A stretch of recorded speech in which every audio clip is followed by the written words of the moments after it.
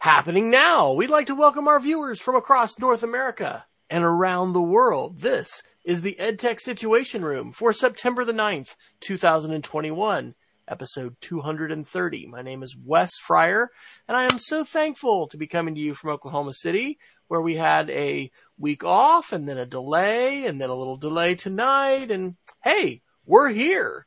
So joining me as always, sporting the Montana flag, and I must say, a very noble mane of hair tonight. Dr. Jason Neiffer. How are you, Jason? I'm good, Dr. Fryer. I'll let my mom know, who is just really not a fan of the long locks I have, that it's noble hair I am sporting during this time. So, yes, I'm Jason Neiffer, and I am the Assistant Director and Curriculum Director of the Montana Digital Academy, which is Montana State Virtual School, located on the beautiful University of Montana campus right here in kind of smoky-ish Missoula, Montana. Not a lot of close fires to Missoula tonight, but we're getting all of the West Coast smoke and Idaho smoke is coming here. So, in fact, today and yesterday it was pretty hazy here. But otherwise, weather is starting to cool down, although it was mid-upper 80s today, which is not totally unusual for September, but we're looking forward to having some rain soon. And in fact, I was just going to look because I've not yet today. Yeah, tomorrow night, Saturday, Sunday, it's going to rain here. So we're pretty excited about that. But I don't think we're talking about the weather tonight. I think this is the EdTech Situation Room. Wes, what is the EdTech Situation Room all about? Well, usually, both of us, and I'm just going to say I'm the slacker tonight, but I'll be getting some in, put some articles in, links to articles into a massive Google Doc, which is let's find out what the Guinness Book of World Records for, longest linked document is. I don't know, we're, 80 pages or something? I don't know. Yeah. But it's getting crazy. But we like to read tech news, and we like to think about how that news may impact schools and teachers and students, and sometimes we also want to talk about other kinds of issues impacting our communities as well as us as individuals. So tonight's categories, and if you'd like to check out this document, you can always find it at edtechsr.com/links.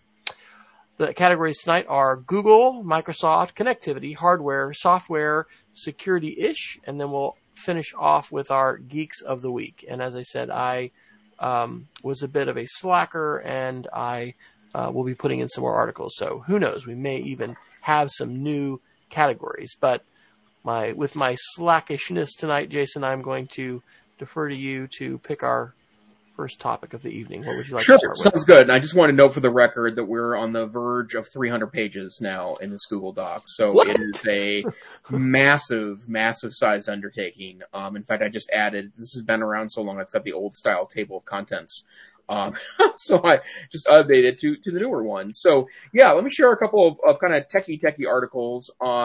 Obviously, lots interesting going on right now in the ed tech world. It's the start of a new school year, and as COVID continues to become a continued thorn in our side, really around the United States, ed tech is at the forefront of a lot of the discussions about how we continue to maintain an educational atmosphere. But let me start off with some Microsoft news. The first one this is from Thurrott.com, Paul Thurrott's website, August 24th, that Microsoft is bringing an interesting tool to Teams. It's called Reading Progress, and it's part of Microsoft's really interesting strategy, to keep plugging in very educationally driven tool sets into the Teams architecture. And one of the things that's really interesting to me that in my mind is a differential between the Microsoft product and the Google alternative product is that the Google alternative product is much more simplistic than the Microsoft product. And although it does have Classroom, which is its kind of class focused tool, they don't have a ton of tools native in the Google Suite that are very specific to education. They don't have any broader implication to users otherwise, where Microsoft seems pretty bent on adding things that have immediate application. So the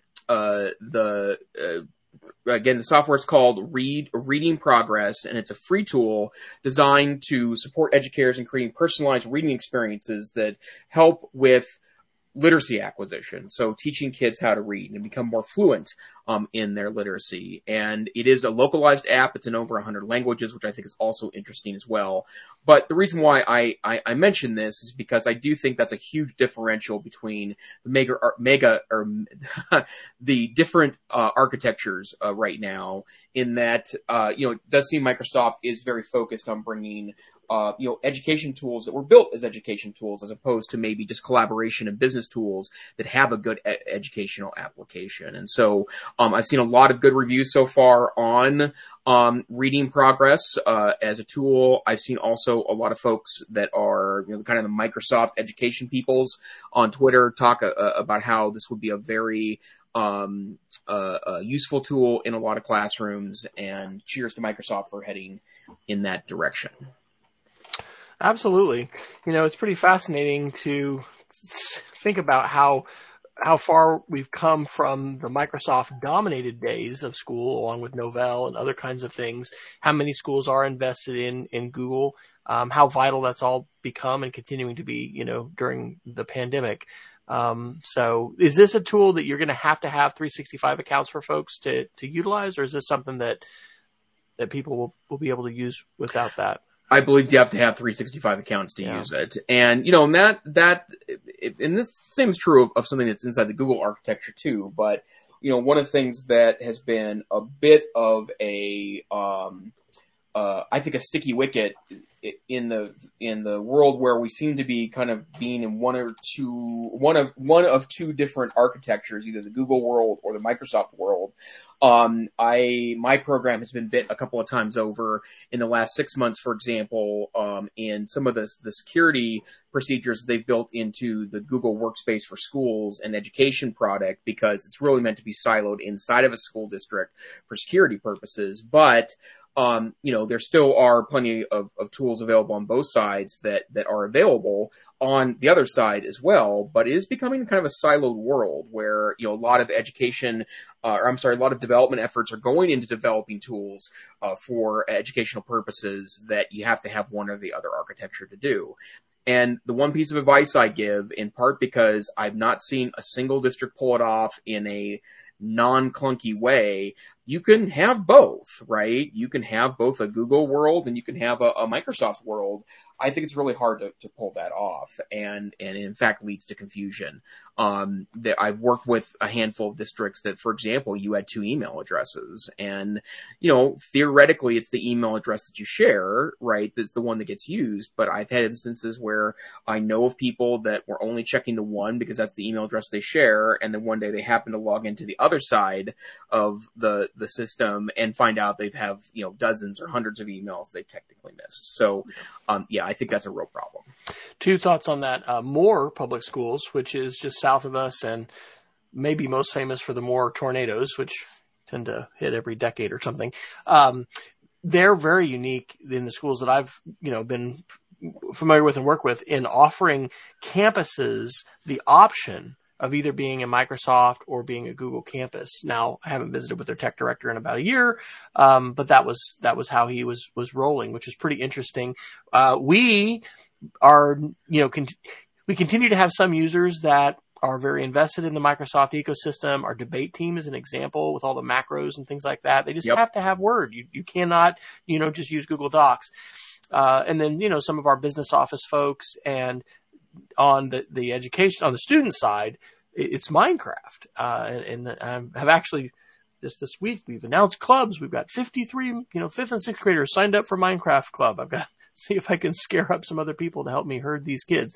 But, you've got to have a Microsoft account to do that. We still don't have ours synchronized. So yeah, it is interesting. I mean, we create those student accounts without a Office package, which Microsoft discourages. They want you to be using Office. But anyway, it is interesting, and there are some different applications which are standalone and don't require that full integration. But in addition to seeing the siloed world that we're in, we're also seeing that monetizing world, which is happening increasingly with Google. So I've actually dropped a couple articles in, and I have one that kind of ties to that a little bit as a productivity article. I guess I should have dropped your first one in there, Jason, and I didn't. We're dropping these in on chat, so I'll have to go back and get that one. So these will be out of order, but I'm going to drop this one in and I'll go back and get yours. This one is a new app called Cursive that Google has. It's a note-taking app, and originally it just came out for the HP Chromebook X211, but now it can be used on any Chromebook. And so you can just go to the website cursive.apps.chrome/notebook, and then it says you click the download link. I'll be curious. That's not a Play Store app. And so I think it's a progressive web app, a PWA. We've talked about those before. And I'm honestly really eager to try this. We've got new Dell, I think they're 3120 Chromebooks for students, and all our teachers have one, which is great because, if one goes down for a student or something like that, or you just need to see how something is going to be working in their Chromebook environment. And we've got these, styluses, which are not the Apple Pencil, but they're the best Chromebook stylus I've used to date. And so I'm really excited about this. I'm more excited on a sketchnoting level. So I personally tend to keyboard my notes, but we have a ton of students, still taking handwritten notes. And so the opportunity to be able to grab a stylus and, use your Chromebook. I'm super excited that this year, all of our 5th through 8th graders have the same Chromebook, and it's new and they have a stylus. We have not really dove deeply into the stylus on the Chromebook world yet, to my knowledge. So I am excited about this app. Jason, have you dabbled with Cursive by Google? And do you have any other favorite Chromebook stylus apps that you would? So I've not dabbled with Cursive yet. It's on my list for when things die down after the start of the program. And in fact, I've got a longer tech list that I'll be doing in a couple of weeks when things get a little more sane at work. But I have read reviews and seen some demos, and it looks very, very impressive.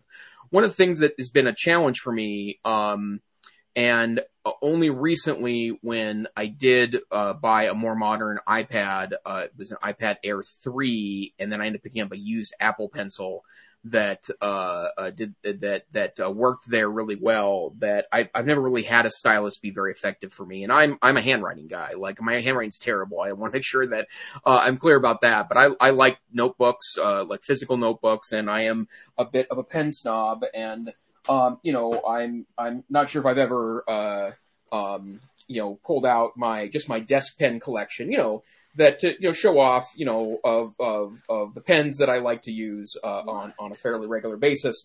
The many ways that Jason Neiffer is a nerd, but, wow, folks, if you're not watching this, head on back to 1258 or 1250 on the video. You're going to want to see that. Holy cow. And, and I've always loved a good pen, and I would start just pulling out other bundles of pens in this drawer here, but I risk extra mocking. But the point being is that I love a good pen, right? And I've just never really found the hardware that works well enough to make software viable for me in that space. But the Apple Pencil's pretty close because it is a very nice platform, and the new USI styluses on Chromebooks are also the best I've seen yet in regards to that. So yeah, I plan on checking out Cursive, and I'm a huge sketchnoting fan. I just think there's a lot of interesting pedagogy in that. It feeds a lot into the interesting brain research, which I think does get tossed around in sometimes useful and sometimes not useful ways, about how inking things, not, just paper ink, but also digital ink, and drawing out things and creating representations is actually a very interesting brain function exercise, which can help increase working memory of items. And to quote cognitive scientist Daniel Willingham, memory is the residue of thought. And so when you can engage in content in ways like sketchnoting, it can be a very powerful learning process inside your classroom.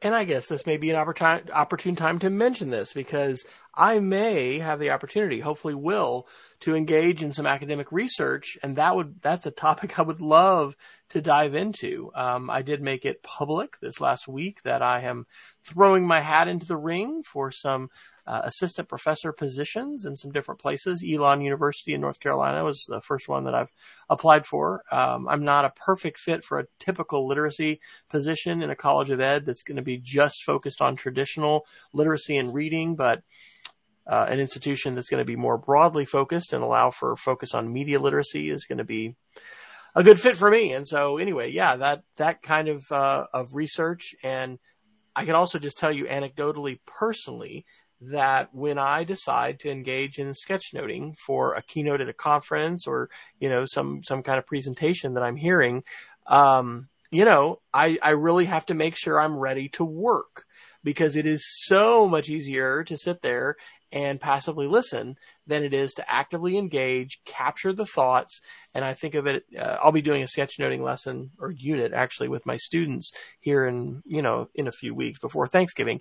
And having those ideas come in your ears and through your eyes and into your brain, and they may literally have to go down your hand, and out your fingers.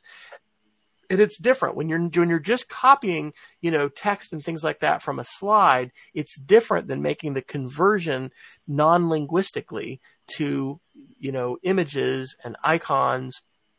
And then you're also synthesizing because you're having to think about what the key ideas are.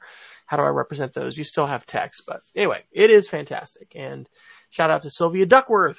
If you're not familiar with her work, I was just talking to one of our English teachers actually in the high school who is teaching a drawing class this year. And I said, hey, have you played with sketchnoting? And I just sent him some links today, including a link to Sylvia's great sketchnoting for beginners. She's written a book.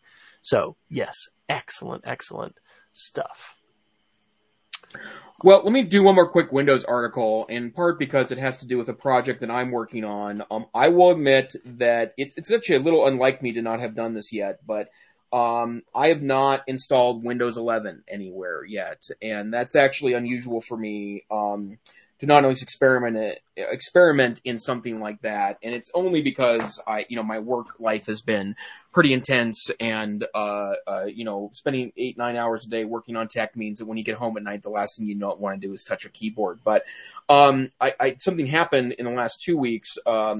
My boss's laptop had a hardware error, and we had to wait for Dell to come replace the motherboard on the laptop. So we had to dig out his last laptop temporarily to do that. And so Dell provided very efficient service, and so now his older laptop is in my hands again, and it had been sitting kind of in a box in our IT room for some time. So this is I think this is a 6-year-old, maybe a 5-year-old Dell XPS 13. So if you're aware of the platform, it's a kind of a MacBook-esque attempt by Dell to kind of get into that space. Pretty good stuff, actually, from a form factor standpoint. But I am going to try to install Windows 11 on it and see if this laptop, which is, these are not cheap laptops, they're not mass-produced laptops, they are intended for power users, whether this 5-6-year-old laptop will run Windows 11. But the biggest controversy in my mind over Windows 11, and I think this is particularly applicable to schools, is the fact that Windows 10 machines won't guaranteed run Windows 11. And in fact, there are hardware restrictions. And it's not just the age of the hardware, it's the ability of the machine to run a relatively modern security feature in the BIOS, right? So that's the software that runs the hardware on your computer. And it is interesting because a lot of people are pretty, well, I would say understandably miffed at the fact that Windows 11 is going to have significantly higher hardware requirements when Windows 10 was revolutionary in part because it was faster on a lot of older computers than Windows 7. And so I'm going to have an opportunity to I think test that out in the next couple of weeks. And as soon as things are stable and kosher in my organization, I'm going to repurpose that laptop and see if it'll run Windows 11. But there's an interesting article a week or so back in The Verge. Sean Hollister writes that you can download now and install with an ISO. So that means burning it or copying it to a USB drive. You can install Windows 11 on basically any machine that has the minimum specifications, which include things like a 64-bit processor. I think it's 4 gigs of RAM, although I think they recommend 8 as a minimum, which honestly, you should be buying 8 gigs of RAM no matter what laptop you're purchasing in 2021. And then I think there are some specifications for the screen, but it doesn't check to see if you have that special software suite installed in the BIOS. It's fine to install, but they say that at this point, they're not going to update Windows 11 if you install it on a machine that doesn't have the special security software. I think it's called TPM, if I remember correctly. That's the security software system that it needs to be running. And, of course, I think this is really ridiculous. In the article we had a couple months back when Windows 11 was first announced had to do with the extraordinary amount of e-waste this is going to create. It is true that people buy PCs less often than they used to because they don't need to upgrade, because you can get away with spending a moderate amount on a middle hardware range PC, and it's probably going to last you, including Windows updates, for 4, 5, 6, 7 years without needing to be upgraded, unless you're a power user. And this really, relegates a huge generation of 2010s-ish Windows machines as worthless, because they won't be getting this latest version of Windows. And they're not going to get rid of Windows, the latest version of Windows. They'll update that for some time, but at some point they'll stop updating it and giving you security patches. So, very interesting piece. I know, again, if I were in an IT role and had been investing regularly in machines, I would be annoyed that, especially if I bought, the kind of average school-based machine, 4 or 5 years ago that likely doesn't have that special BIOS feature, I would be a little miffed. Yeah, absolutely. Well, my main thought about that is the return on investment and the longevity of your device. That's hugely important to schools. It's important to families. Our daughter is a senior in high school, still using like a 10-year-old MacBook Air that has just, been around for a long time, and she's ready for a new laptop. I think we'll get her one for college, but it's kind of amazing how long sometimes we do hang on to these computers, schools as well. But from the security standpoint, and of course from the sales standpoint for companies, they're interested in seeing that turnover a little bit more often. So, I would also just remind people to remember what Jason has said about it's not the Chromium. What's the project where you can install the Cloud Ready? Cloud Ready, yes, for your old machine. So don't chuck that Intel-based processing Windows box quite yet if you would like to have more life, because it could become a Chrome device. Yeah, with Cloud Ready. And there is a licensing cost available with that, and you're in school, but I do think it's worth every dime. And I will tell you, in fact, we've got a really old Windows laptop in our office that is literally 11 years old that runs Cloud Ready like a charm. And it's one of our test platforms when we get kids that have low resolution Chromebook screens, because this is a relatively low resolution Chromebook screen, and it's big and clunky. That's the reason why I wouldn't carry it as a daily driver, but from a speed standpoint, it would easily be a great daily driver. Yeah. And yeah, so good stuff. All right. Well, I could have put many of my articles under just a miscellaneous category. We didn't have any other Apple ones, but Apple is going to have a special event coming, which is undoubtedly going to have some new phones in it on September 14th. And I thought it was interesting. I can't believe I wasn't following the official Apple Twitter channel, but you can go to this link that I just dropped in, and they will put you on their list to auto tweet you the links to be able to view the live stream. So that will be next week, right before the show. So I'm sure there will be a little bit of Apple love perhaps shared next week. Amazing that we're already to the iPhone 14. It seems like just yesterday we were getting the 11. This one is from American Libraries. So I put this under the category of research, but what a fantastic study. What an important article. And what this is so important to share. The title of the article is Stop Source Shaming, Acknowledge Wikipedia in the Resource Process. And it's by Lynn Silpigny Conaway and Joyce Valenza. and many of us will know Joyce Valenza from years of blogging and advocacy for school libraries and educational technology. Shout out to Peggy George, who actually had shared this article. I have loved doing a small unit on Wikipedia, trying to help students see it at minimum as a launch pad into research and finding out about things. This article cites, COVID-19, the explosion of information and the ways in which it's been a hub of emerging research on COVID.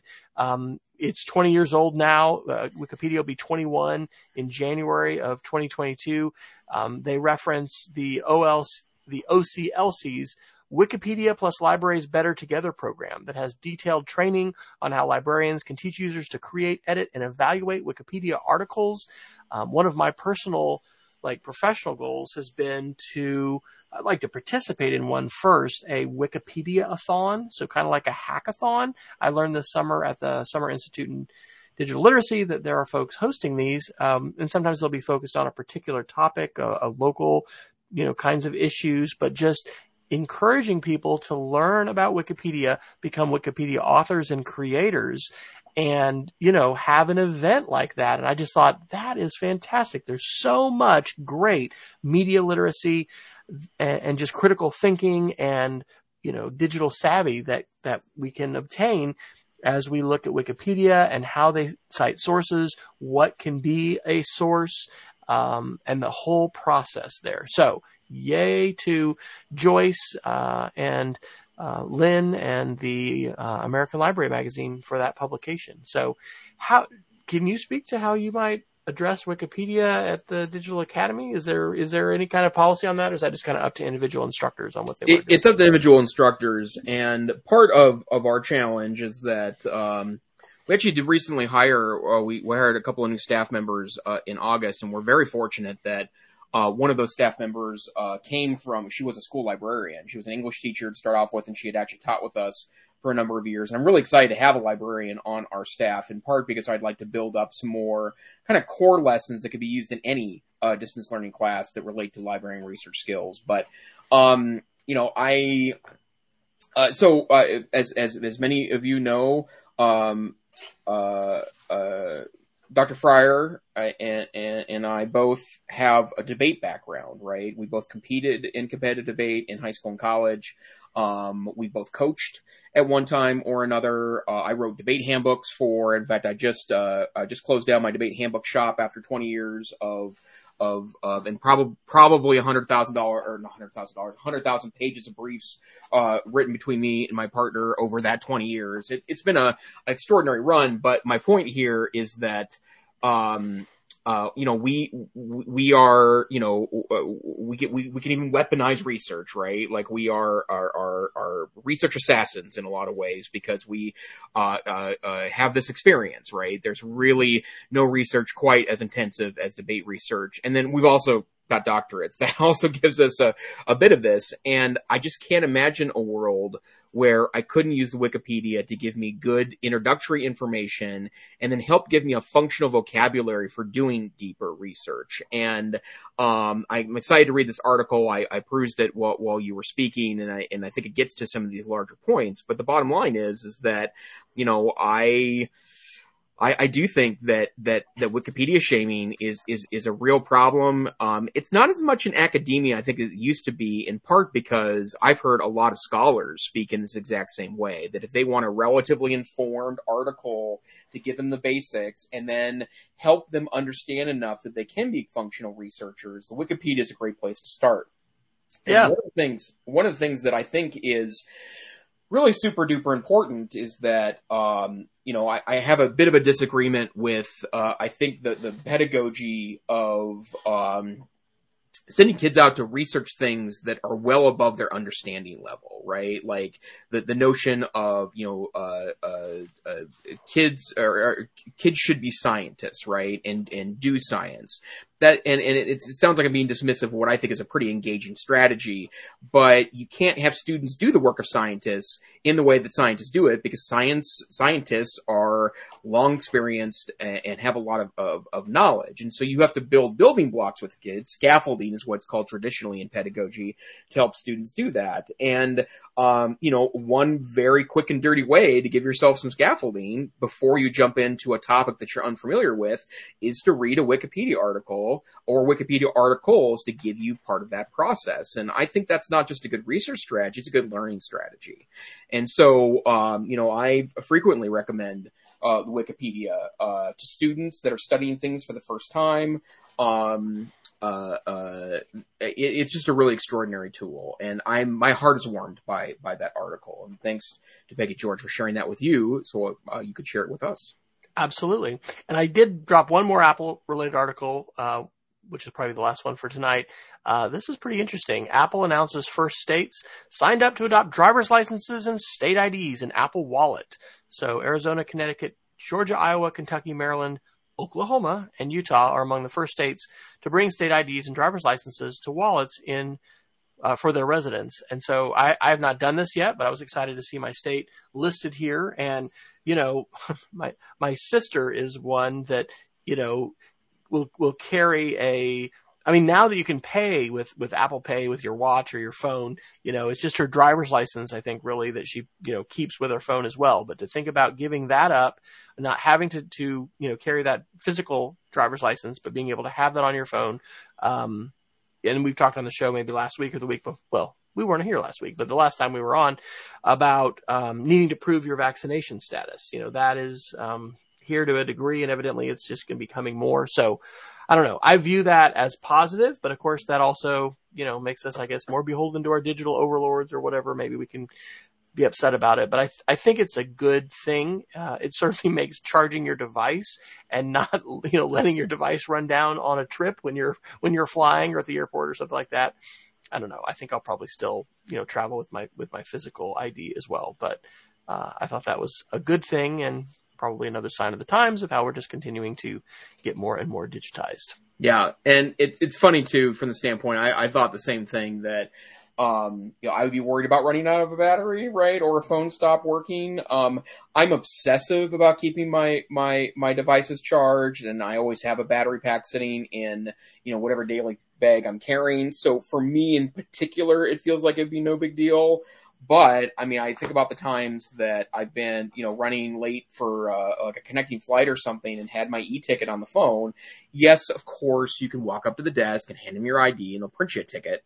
But, if you're running late or it's a pain in the butt, and then my phone is on, 3%, I just got to get to the gate. And, it is definitely a sign of the times, but, I hope the 48 and 72 hour cell phone battery is not long off. It reminds me of the wonderful Android phone that you had recommended to me that had like some, 5,500 milliamp or something. It was tremendous. So yep. Did not keep me in the Android fold for more than 9 months, but it was wonderful to have that much battery and just not run out. Where would you like to go next, sir? Well, let's do some quick Google articles. So we already covered Cursive.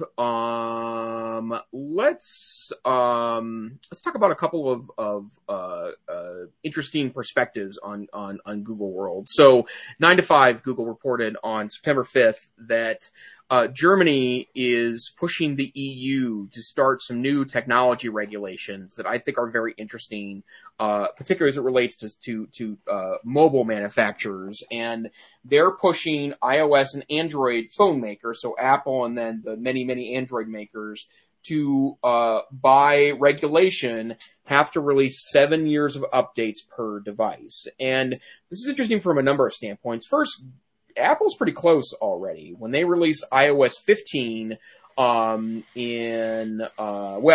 assuming next Tuesday, right? That's the big event, and usually the new version of iOS comes pretty soon after that. And I'm running the beta on my iPad, and I've had 2 new versions of it in the last week, which that tells me they're pretty close to having the so-called Gold Master, which is the last version before they release it publicly. That on an iPhone, that goes back to the first generation of the iPhone SE. So that means I think that's a 6-year-old device, maybe it's a 7-year-old device. So they're well on their way to providing 7 years of updates. Android is not even close, and the phones that get all the Android updates for sure are Google made phones. So you may be aware of the Pixel phone. That's the brand name of Google made phones, and those are guaranteed 2 major upgrades, and they usually do a third, and that's 3 years of updates. And that also depends too on when you bought your phone, right? Because if you bought it new from Google at the end of its cycle, you're only going to get 2 years of updates before it goes away, and that includes security updates, because at some point, they no longer push what's called Android security updates. And it goes to the fact that I think there are some real cracks in the Android armor.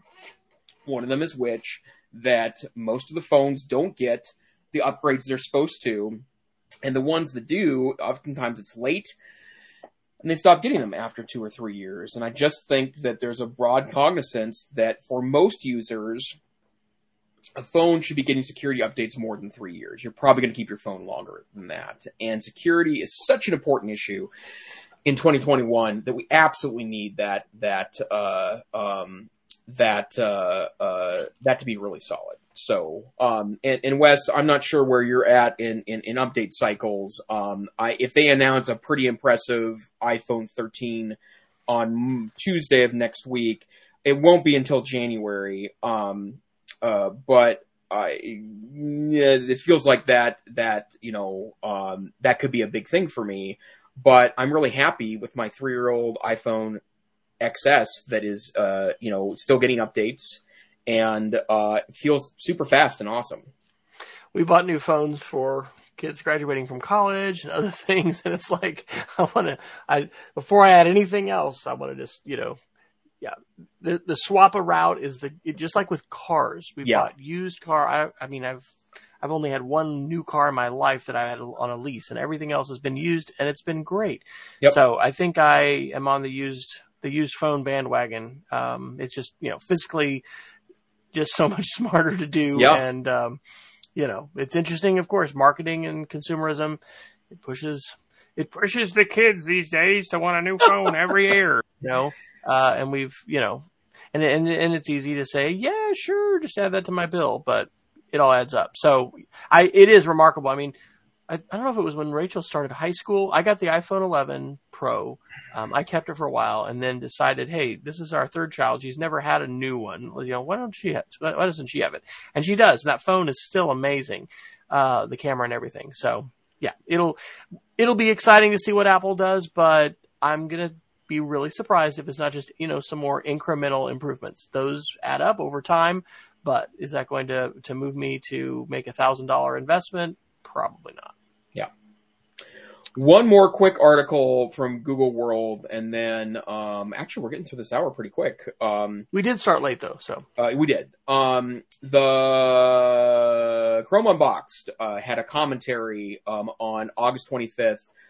Robbie Payne, the founder, and I believe he's the editor of Chrome Unboxed, writes a pretty good argument that I think he's absolutely right about. And the opinion is Google needs to fix Android app auto installs when logging into a new Chromebook. And one of the things that when you're someone like me and have a lot of Chromebooks and access to a lot of Chromebooks, and you're constantly switching devices, one of the most beautiful things about the Chrome architecture is that when you sign in to your account for the first time, it takes about 5-6 minutes, but with almost no effort on your part, it will reconstitute your Chrome operating system setup exactly as you had it the last time you had been logged into a device. And this has actually happened to me before, where I had an issue with a hardware platform. I was traveling very briefly, speaking at a conference, and my Chromebook died.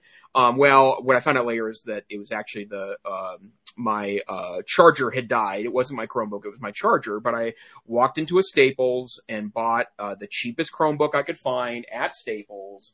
I left the store, I went back to my hotel room, and within 10 minutes, I had everything that I had before my Chromebook had perished. And it's amazing. It's a really great experience. It also means that, if I were to ever lose my Chromebook or have it stolen, or whenever I update to a new Chromebook, it takes me seconds really to start the process to then 10 minutes later, have my desktop as I left it. But there is one thing that I've noticed too that's really annoying. One of the things that it does is part of the reconstitution process is that it installs all your Android apps that you had installed on your last machine.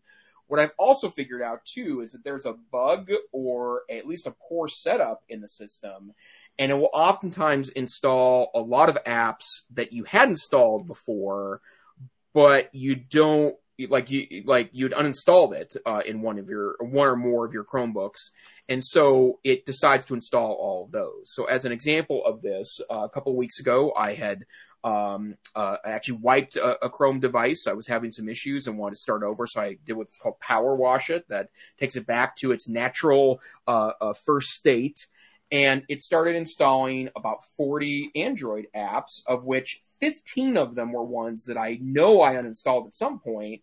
Almost all of them are which I had no desire to do on there. And so what Robbie argues is that they should really make it like any other device, that you should get a lot more choice on what installs.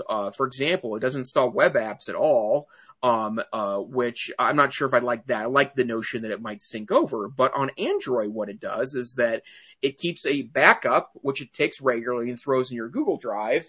And when you reconstitute that backup on a new phone, it gives you the choice of which apps you want to install that were installed on your last device. And so great idea. And if you kind of live in Chrome OS world, which I mostly do in my professional and personal life, I think that would be a wonderful change to the Chrome operating system reconstitution process.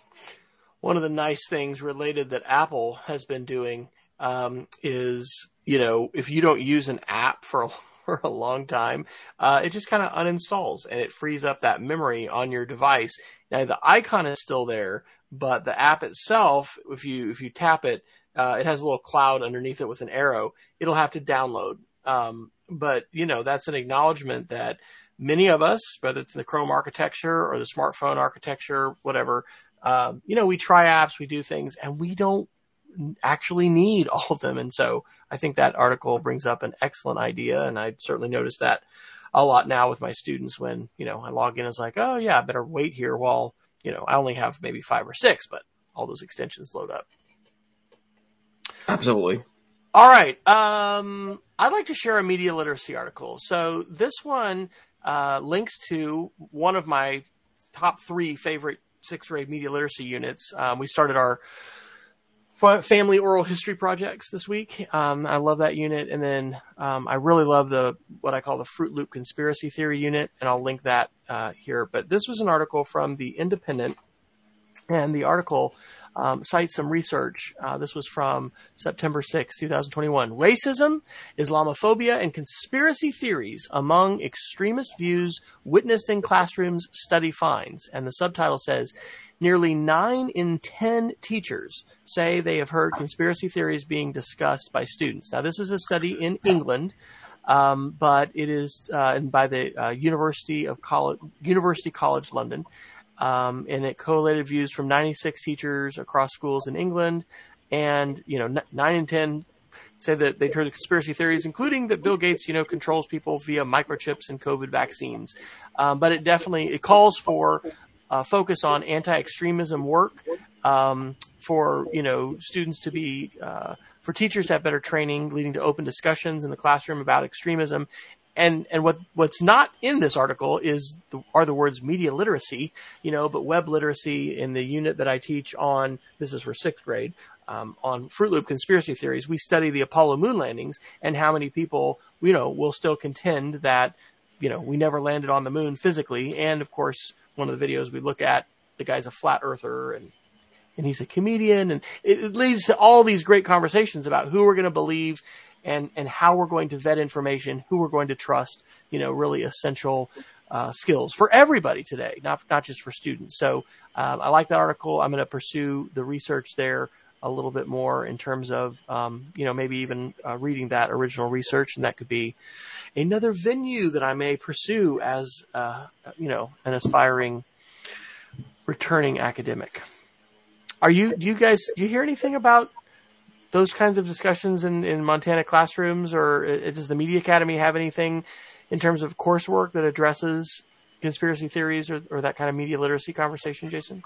It's less conspiracy theory focused, but we certainly do spend quite a bit of time with helping students understand research processes and also a good source quality. But what I would also say is that a lot of papers that we get turned in that are either informal or more formal assignments, I would say that there's some evidence that students aren't doing a super great job of evaluating their sources before turning it in.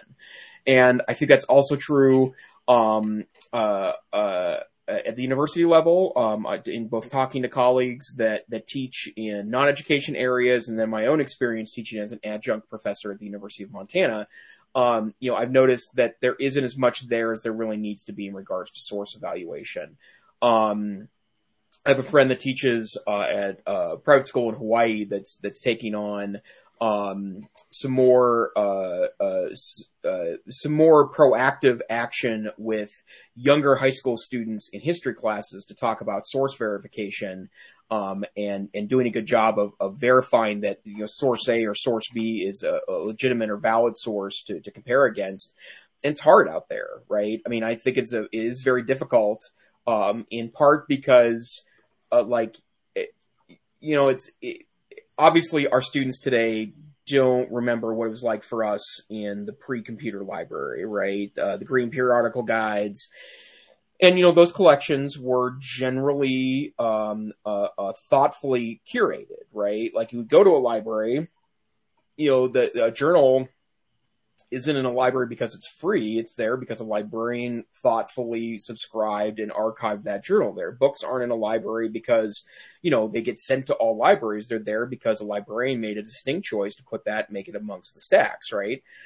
Same is true of large research universities, and that, books are thoughtfully placed there, but information's not thoughtfully placed on the internet. There are many thoughtful sources that are available, but just because it tells you what you want to hear or has a convenient opinion or attitude, it doesn't mean it's real and or it's based in reality. And as I've talked about at least a couple dozen times on this podcast, but when I speak about EdTech at conferences, is Google searching is not a discovery exercise; it's a critical thinking exercise. That you're not going to find things; you're going to find things and then evaluate them to make sure they're providing you more light than they are darkness.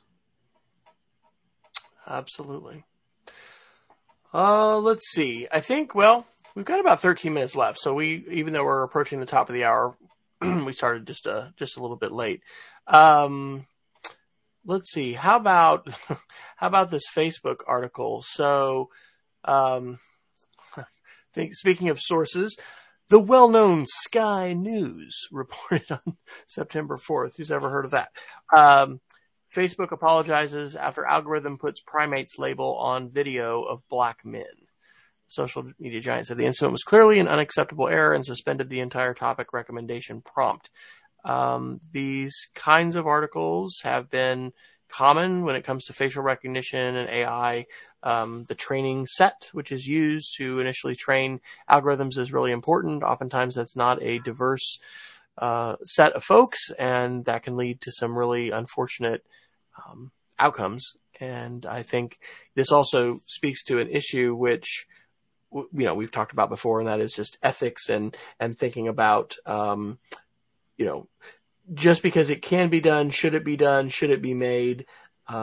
We probably need to be a little bit more Amish with our adoption of technology tools, especially when we look at things, anyway, there's just a lot of impacts and unintended consequences that have happened as a result of that. So anyway, that was just if you're into Facebook bashing, there's an article. We probably should be Googling Sky News, checking out their Wikipedia page, seeing where they fall, because they're pretty legit, by the way. Okay. So all right. It's a free to air news channel in Britain.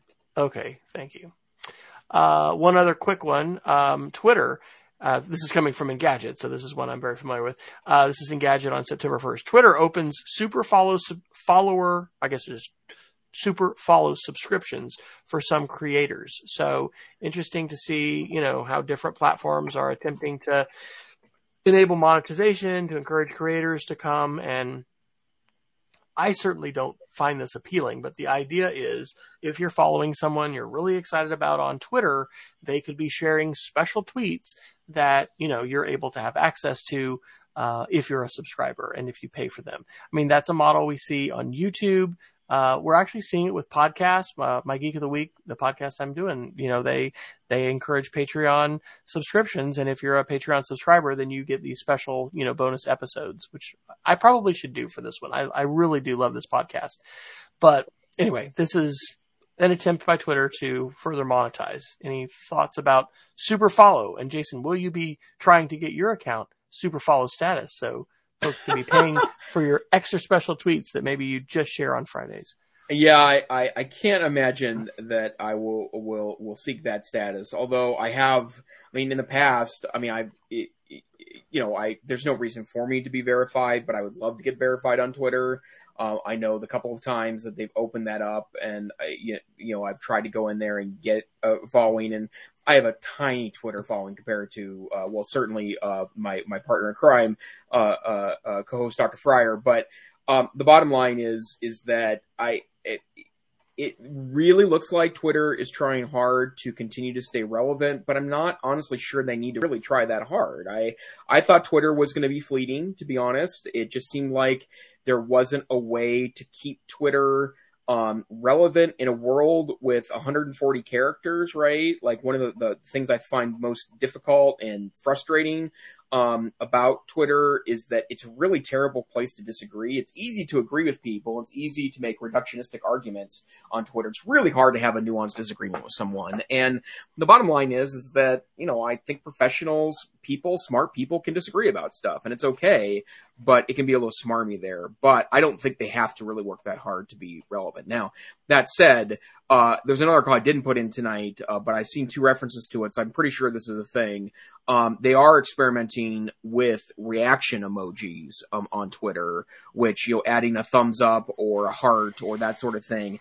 And to be honest, it's just another way to do the heart, right? So it probably, I could see it being popular. I could see it sticking around. To be honest, I thought it was kind of funny when Facebook did it. I made a joke when it first happened. I was just going to start reacting to everything with the bizarre angry emoji on Twitter just to see what happens, right? Like, we're getting married, angry, or I feel a lot better today, angry, right? But, they do keep trying to evolve. Sometimes their ideas work out, and sometimes they don't. What else would you like to pick up before Geeks of the Week tonight? Yeah, quick connectivity article.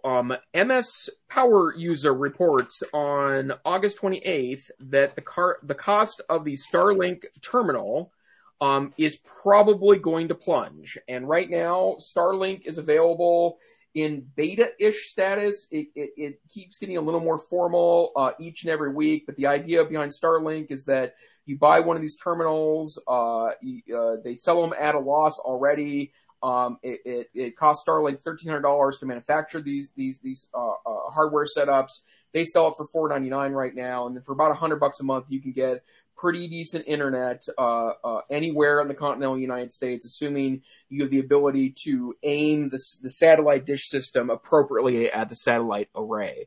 But the president of SpaceX, Gwendolyn Shotwell, is told a conference recently that the dishes will later this year cost roughly what they currently do. So that would be down to $250.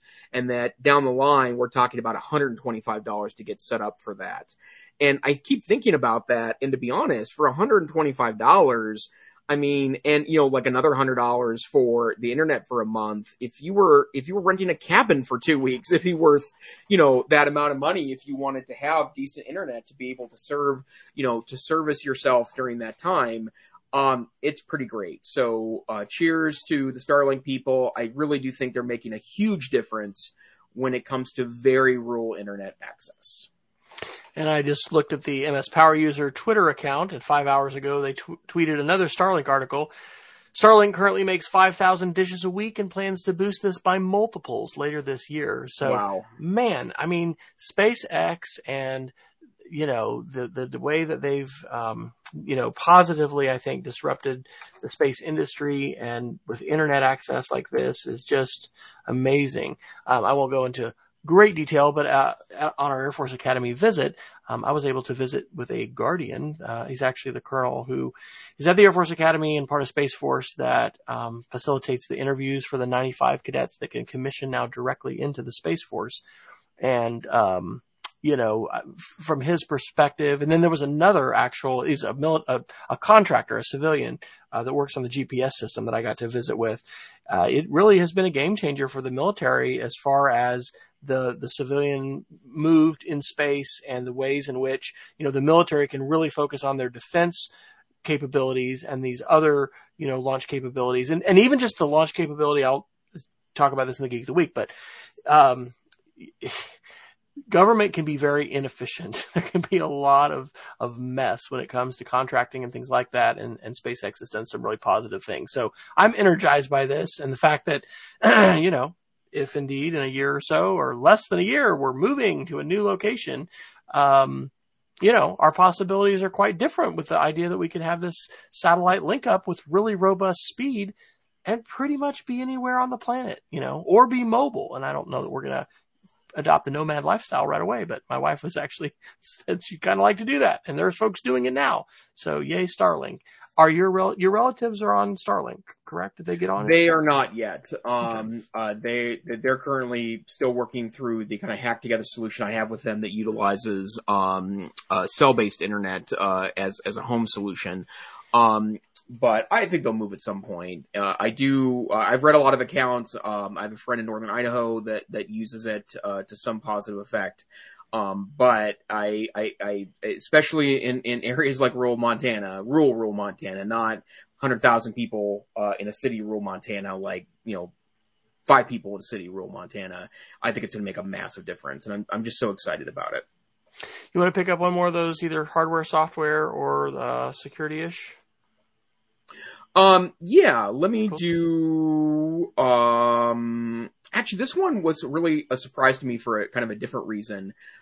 This is a Verge article from September 1st, and it's talking about, Logitech is, releasing a new style of dongle called a bolt dongle, USB bolt dongle. And the reason why it is interesting is because it is, a lot more secure because of the encryption it utilizes in wireless communication. And one of the things I love about Logitech peripherals is that they do have a dongle system you can buy. It's called Unified Receiver. You buy the receiver, and you can program the receiver to be with any Logitech Unified Receiver compatible device that you want. And so you can have up to 6 devices that were working off that same receiver. And if you lose the receiver, you just buy another one and reprogram. It's really, really a great system. And one of the things that happened was that one of those older receiver technologies ended up getting hacked, and you could update the receiver, and they do have firmware updates that you can download. Not a lot of people do, though, and it basically meant that someone could hack into and see literally the keystrokes that you're putting in your wireless keyboard. And so that's the reason why they are releasing an even more encrypted Bolt dongle, because it is highly secure and intended for highly secure business environments. One interesting thing, and I found this to be extremely interesting, and The Verge calls this decision curious, is that in their new Bolt dongle, it's not USB-C, it's just plain old USB. And what's weird about that is that I think you'd be hard pressed, especially amongst the medium and high end laptops of 2021, to find one that even has a traditional USB port. They're becoming more and more rare over time. Outstanding. Well, we have almost come to 60 minutes of clock time, so we've reached it. So let's Geek of the Week it. I'll go first quickly. I dropped in two. The Angry Planet podcast. They have a new episode called Final Frontier or Billionaire's Playground. And what a great summary by Christian Davenport, who has written the book Space Barons, not only talking about, the competition between Richard Branson and Jeff Bezos and Elon Musk as far as, going into space and things, but just the history of the space program and what I referenced earlier, the really positive, constructive role SpaceX has played in bringing less expensive options, reusable rockets. I mean, when you look at the kind of politics that was involved with this SLA, I think is the name of the launch assembly, which really wasn't even to land on the moon. It was just to I think, go into high Earth orbit or high orbit. I'm saying those words wrong. Anyway, beyond low Earth orbit. Fantastic podcast. So I love Angry Planet, and they've just got excellent interviews and programs, and this is a fantastic one. If you're at all interested in space, this is a great episode. And then the last one is pretty fun. It is a website by a Chinese developer. His Twitter handle identifies that he's in Beijing. The website is called How I Experience Web Today. And when you link to this, you are just basically clicking through. But it is so, on point in terms of advertising and click through. So you start off with a search for something, then you click on the result, then you see the cookie statement that you have to accept, and then it, says you're going to allow notifications. Whatever you click, it's going to go ahead and continue on. Then it offers you the newspaper subscription. Then it detects your ad blocker. Then it says that you have to either log in and create an account or buy the article. And then once you click to do that, you don't have to buy the article literally, and you continue reading. It shows you this, page with all these ads flashing and what's a static ad, what's flashing back and forth, a chat box. And so anyway, it's pretty spot on. In terms of the way in which the modern web has evolved. Today, my fifth graders were doing typing.com, looking at my screen where I'm running uBlock Origin and blocking ads, and then looking at theirs going, oh, wow, didn't realize, and it wasn't inappropriate ads, but it was just lots of advertisements, they were seeing because they didn't have things blocked. So check it out. And I don't know what kinds of action steps we would take as a result of seeing that, but it's a pretty effective way of showing how distracting and pop-up heavy the web reading experience can be today. Awesome. Great. Thanks. And I have a quick one to share. It's an app, actually. If you are an Apple Watch user, as I am, Sleepwatch is a really interesting app. One of the reasons why I moved back to iOS world from Android, even though I'll admit I miss Android a little bit, and there are times when I like playing around with Android. That's one of the things you have to do with Android is play around with it a lot. But I like playing around with tech. But Sleepwatch is an iOS app that also works on your watch, and I sleep with my watch at night. I like having that data on at night, and I also have a blood sugar monitor that talks to my watch and to my talks to my watch and talks to my phone, so I can check it at night and it'll wake me up if my blood sugar is low or high. But what Sleepwatch does is that it lives inside of the Apple Health ecosystem, pulls in from multiple data sources, and kind of helps you track sleep over time. And the reason why I mentioned it today is because every couple of weeks it gets a little smarter at my sleep cycles and starts to make suggestions. So last night at about 4:00 in the afternoon, it sent, yesterday afternoon, it sent me a notification saying, hey, I've noticed that you report not being, or that your sleep stats aren't as good on Wednesday nights. Consider being in bed before 9:00 tonight. and starts giving me very specific recommendations based on all sorts of factors to get better sleep. And I'm finally, not finally, I am very much healed from my hip replacement earlier this year. So I'm starting to take longer walks at lunch. In fact, I took my longest walk probably in 2 years today at lunchtime. It felt great. But it also will say things like, we notice that your resting heart rate goes down by 4 points on days where you take 30 minutes of outdoor walking. Or we've noticed that when you eat after 8 p.m., you tend to have a less quality sleep. And those are the sorts of recommendations it gets. And it's, I'm buying the extended version of it. I think it's costing me $2.99 a month to have the extended stats, but it's a really interesting way to track your sleep over time. All right. Well, fantastic. Well, Jason, when you are not here sharing your wealth of knowledge and letting us see the mane, which has, grown over the past, year and a half, something like that? February 29th, 2020 was the last time I cut this hair. There you go. Where can folks find you? Hey, best place to find me is Twitter, Tech Savvy Teach. What about you, sir? And I am W. Fryer on Twitter, and you can also go to my slightly updated website, wesfryer.com, and especially click the connect link where I will have a ton of channels, and, we can cook salmon and smoke briskets together. So you have been listening to the EdTech Situation Room. We are a almost every week tech show podcast talking about tech news, and we continue to share our links on edtechsr.com/links.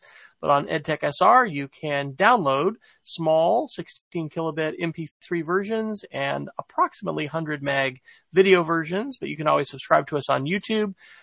We do apologize for missing last week and then having to shift our show. We'll be back next week, we anticipate, at our regular time after the Tuesday Apple event on Wednesdays at 8 p.m. Mountain, 9 p.m. Central. And until next time, we encourage everybody to stay savvy and stay safe. We hope to see you next time on the EdTech Situation Room. Good night.